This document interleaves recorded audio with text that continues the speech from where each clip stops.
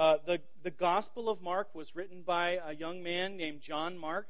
Interestingly, he's a character that's never mentioned in the Gospel, but he's mentioned elsewhere in the New Testament at least 8 times. He was kind of, I guess you could call him a student of the Apostle Peter, who was kind of the chief of the apostles in the first generation. And John Mark was worked with him, traveled with him, learned from him, and what he knew about Jesus came from Peter, and he wrote it down in the form of this gospel. In the section that we're in, because we've been working through the Gospel of Mark for some time, kind of off and on over the months. In the section that we're in, everything Mark is doing is he's trying to illustrate for you what the kingdom of God is like. So he tells all these stories about what Jesus has been doing, what Jesus has been teaching, and he's trying to impress upon the reader there's something new and different and unexpected going on here. The kingdom of God is not like what you anticipated it to be. It's actually very different.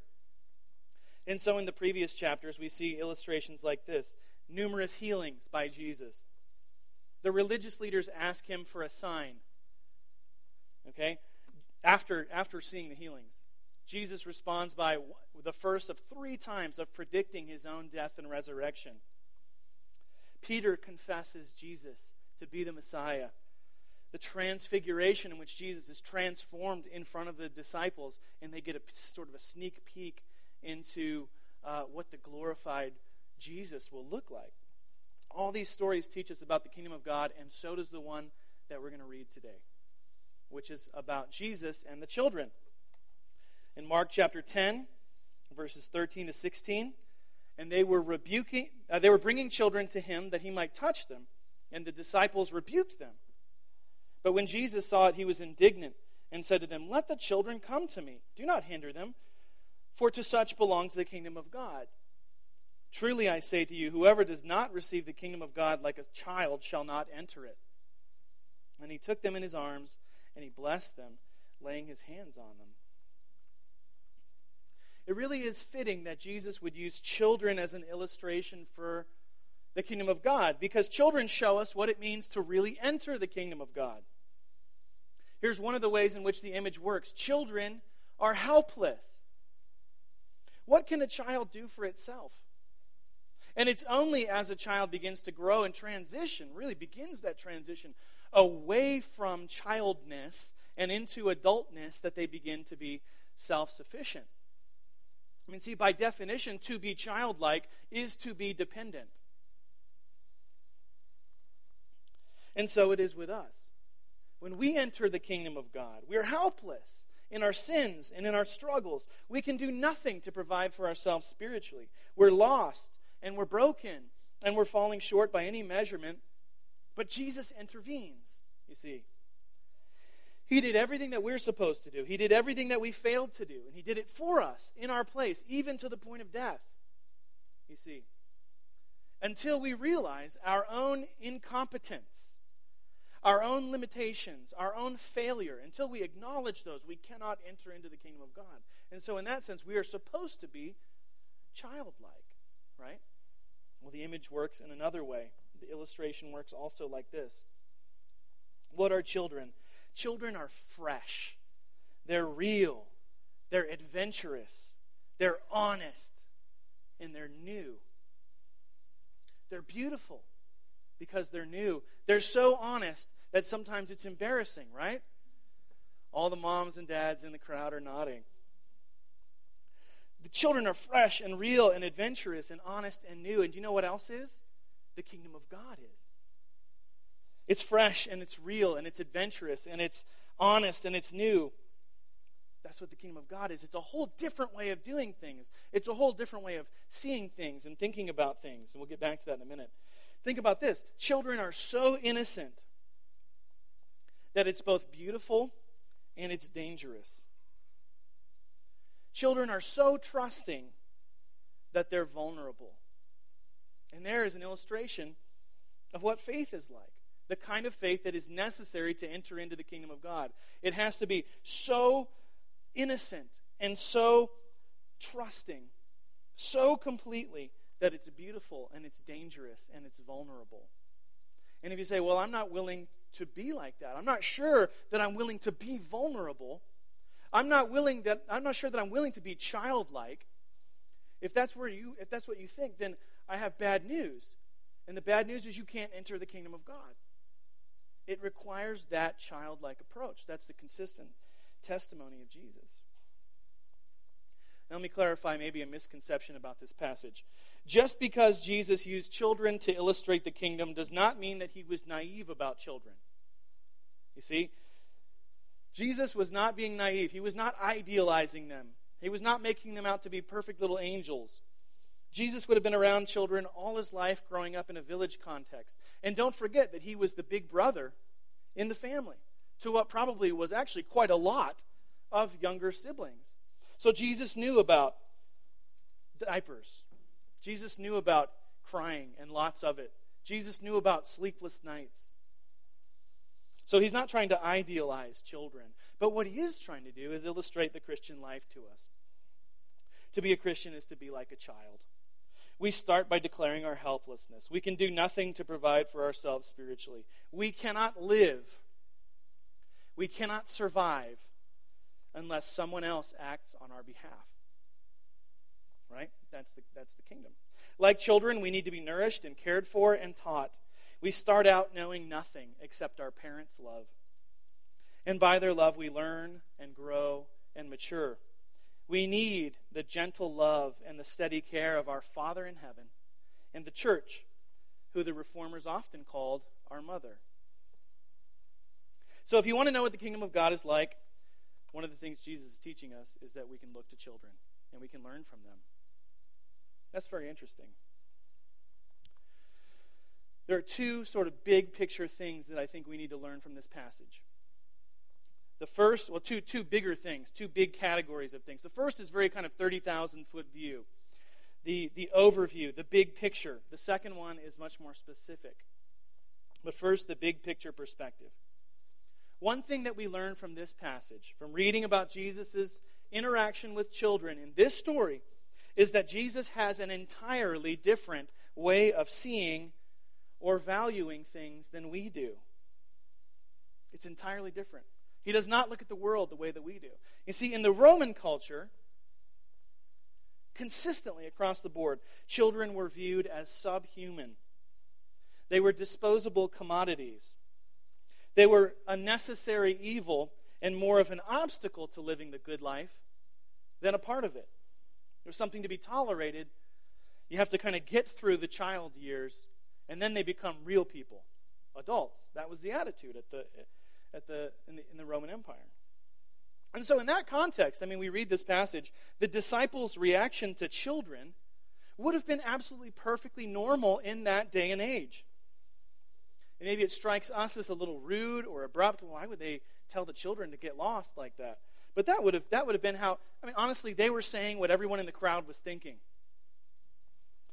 Everybody in the crowd would be thinking something like this: the teacher doesn't have time for those kind of people. They're so below him that they don't warrant his attention. Why are these silly moms bringing their children here? Go away and come back when you're old enough to be worth paying attention to. That was the attitude of the crowd.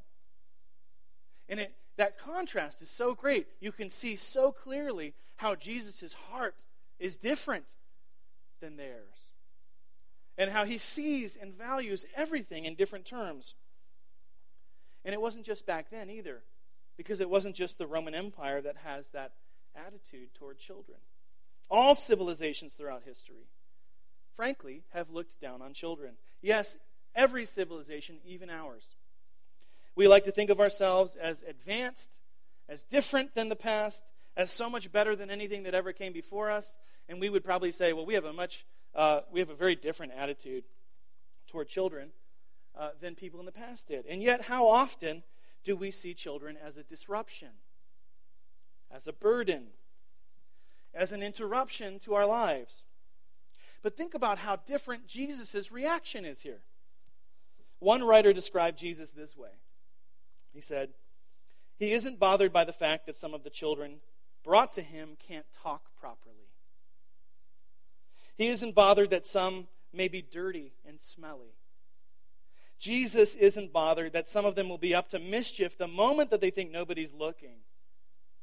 Jesus simply relishes young life, bubbling up like water from a fountain and refusing to be quenched. That's how one writer put it.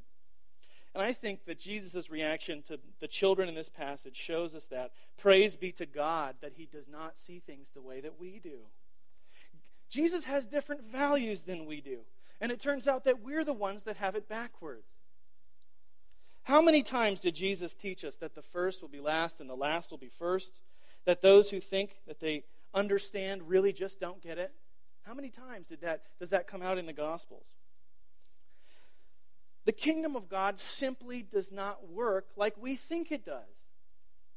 Who would have ever guessed that the kingdom of heaven belongs to the poor and to the persecuted? That's what Jesus taught. Who would have ever thought that the meek of all people would inherit the earth? Who would have ever thought that those who mourn the promise of God, will actually be comforted? Who would have ever thought that it is those who pursue righteousness of all things who will be satisfied? Who would have ever thought that it's the pure in heart who actually get to see the God who made everything?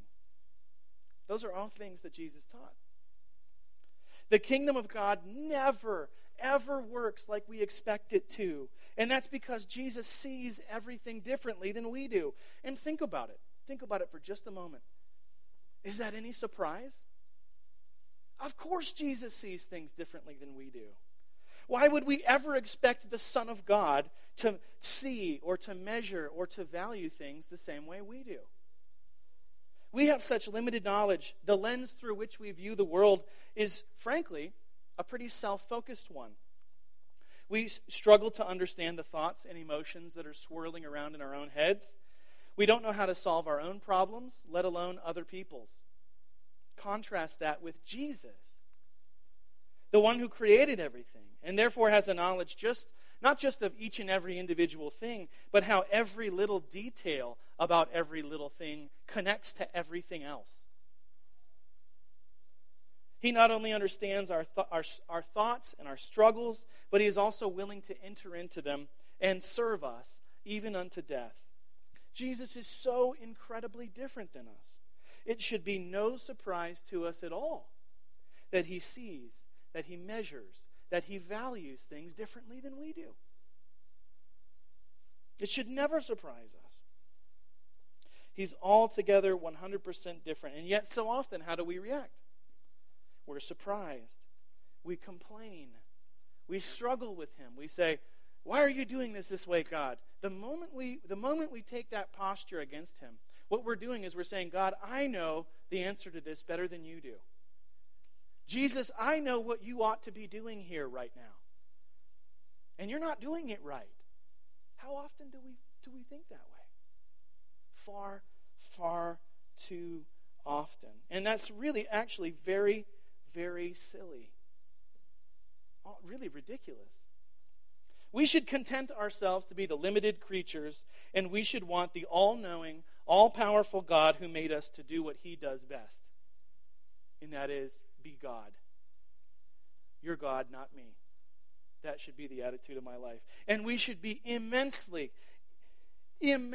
encouraged that Jesus does not see, that he does not measure, that he does not value things the way we do. We like to elevate ourselves. We discount other people. We try to evaluate our world in terms of how it can serve me and my interests. And thank God that he doesn't do what we do, or there would be no hope for us all. So that's the first thing that I think we have to see in this passage.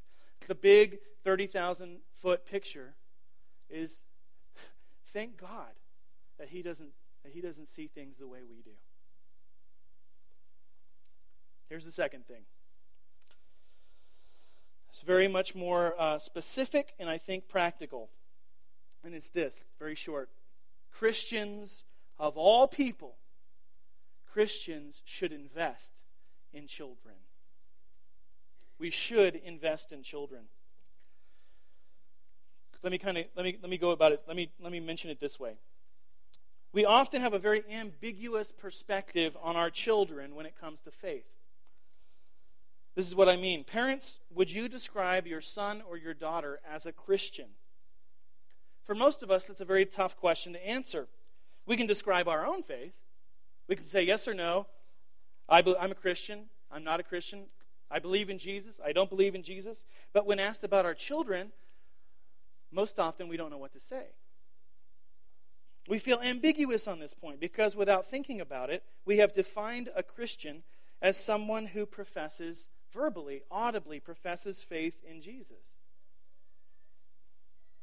And because our children can't, our infants in their squeaky little voice can't say, yes, I'm a Christian. Because they can't audibly articulate those words, we don't know what to do with it. In fact, we tend to assume they're not.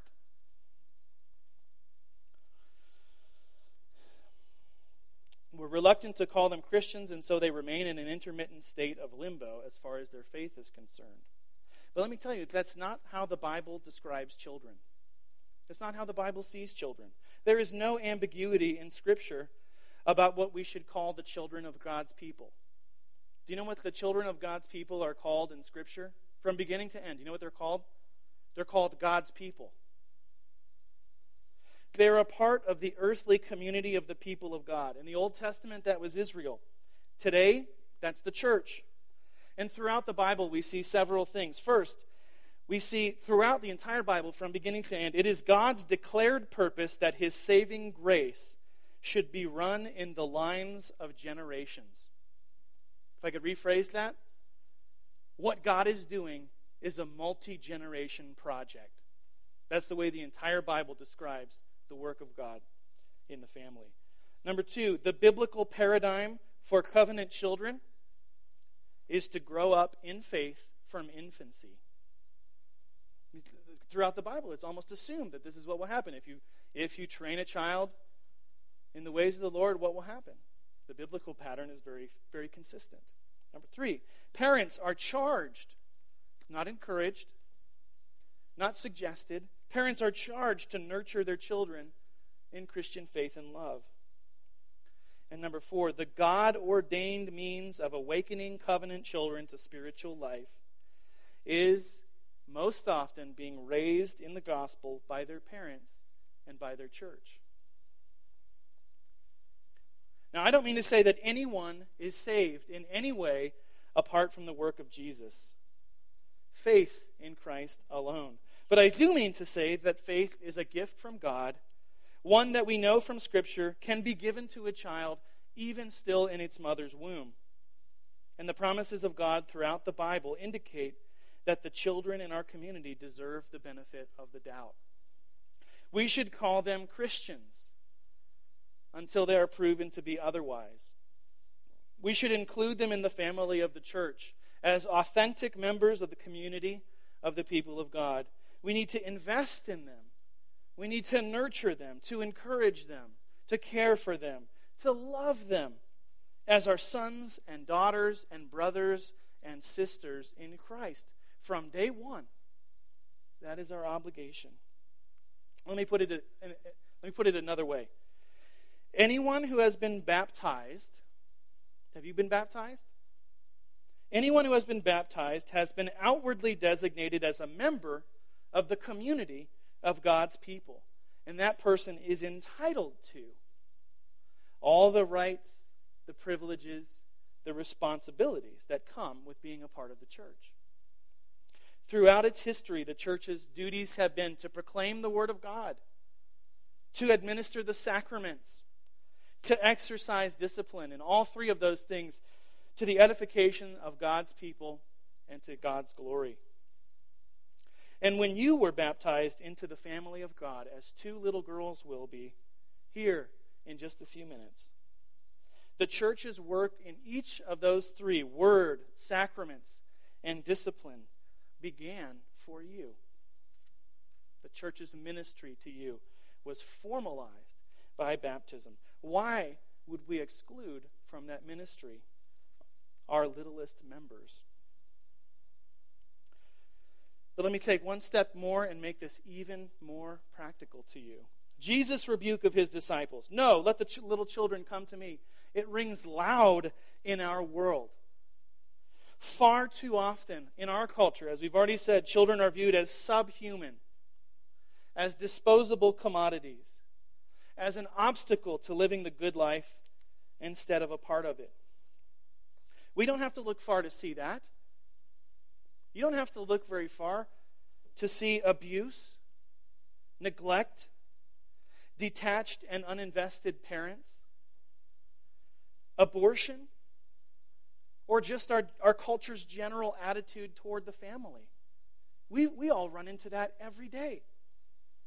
And let me put it this way. This is the most practical thing that I'm going to say today. Our culture's attitude toward all of those things must change. And that change must begin with us.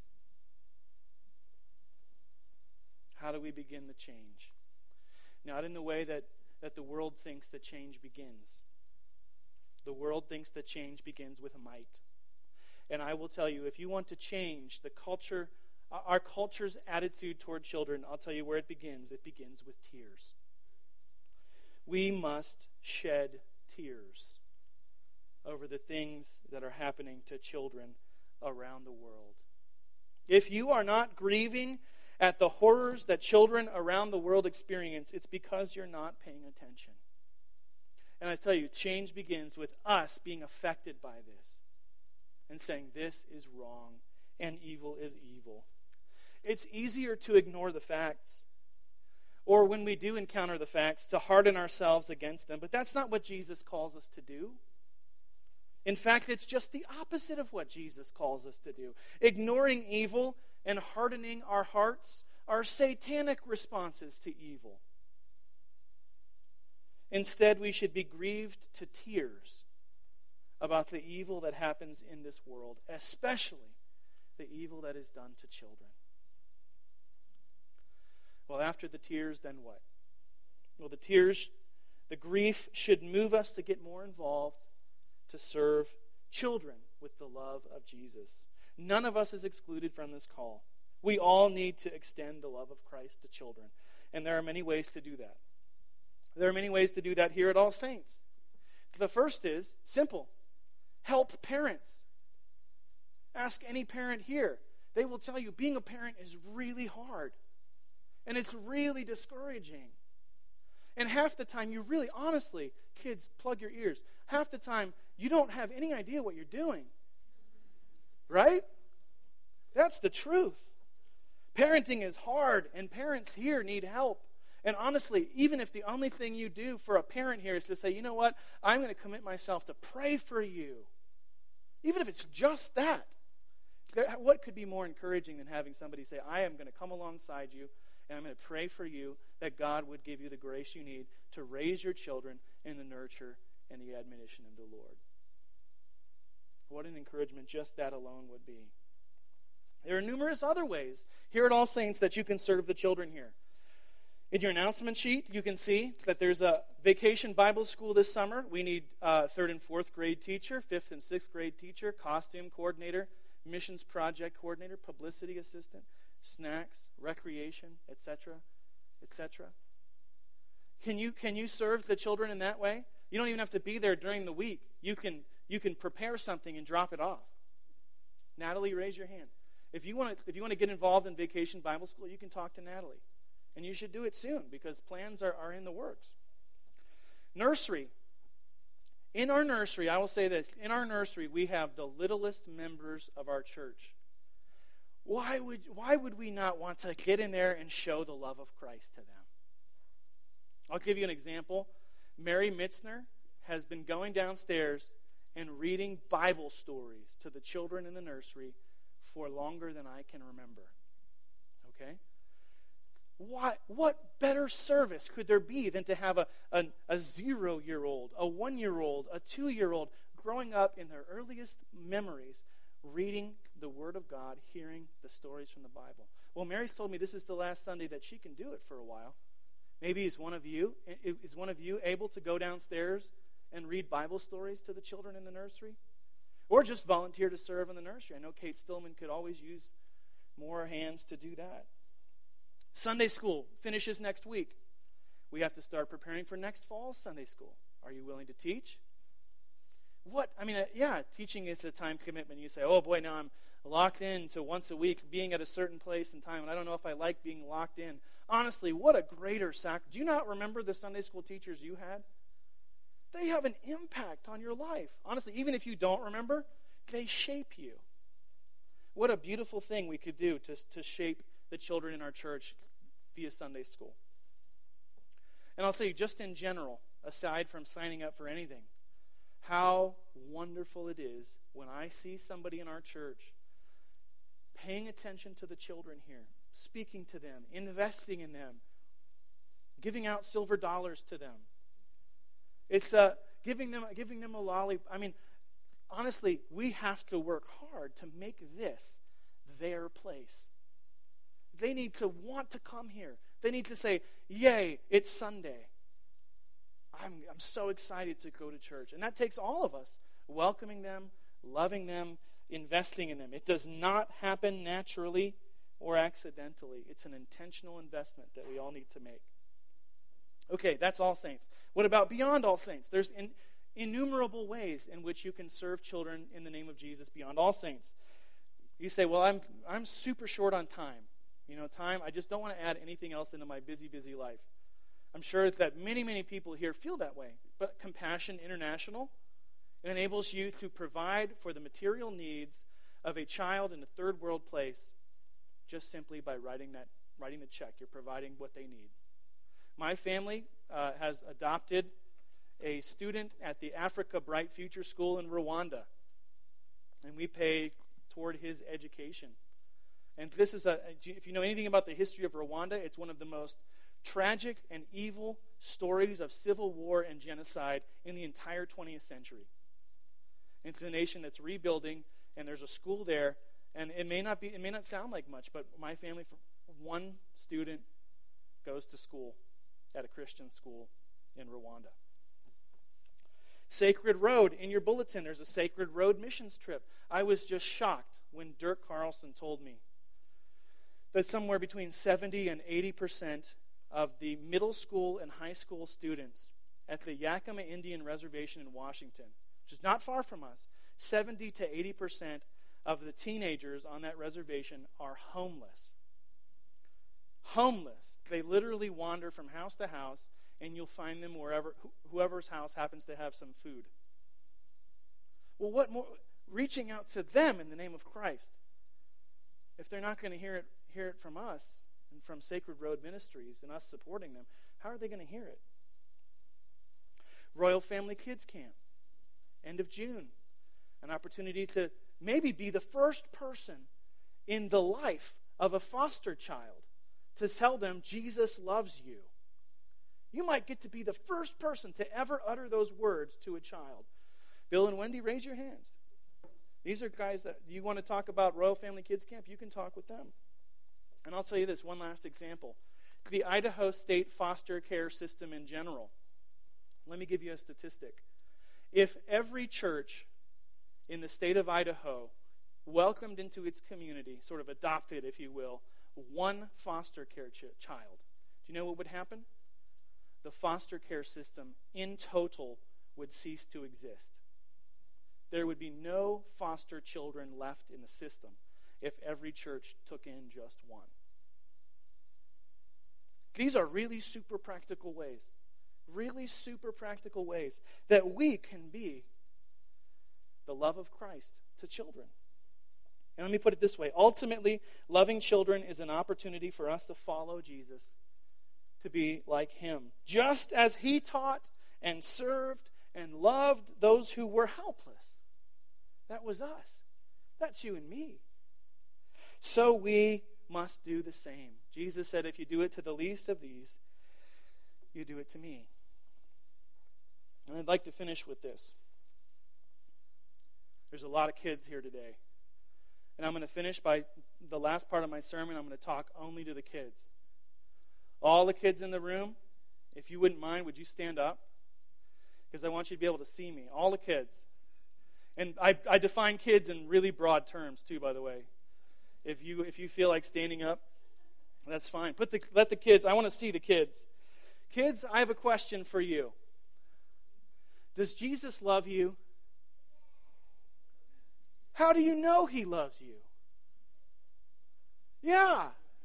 Do you have a favorite teacher? If you have a favorite teacher, shout out your favorite teacher ever's name. Mrs. Wilford. Who else? Ms. Gammon. Who else? Who's your favorite teacher? Yeah.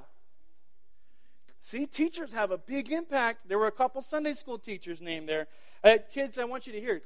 One of my favorite teachers ever once told me that the best song in the world, the truest song in the world, the deepest song in the world, do you know what it was?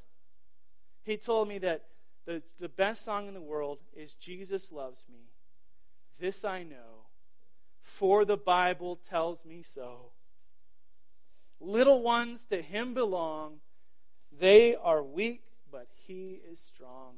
Yes, Jesus loves me. Yes, Jesus loves me. Yes, Jesus loves me. The Bible tells me so. Have you ever sung that song? Here's what I want you to do. If you don't know that song, I want you to learn it. And if you know that song, I want you to sing it over and over and over again until you never forget it. Do you know why? Because Jesus loves you. And so do I. And so do we. The body of Christ, Jesus people, the church. Amen.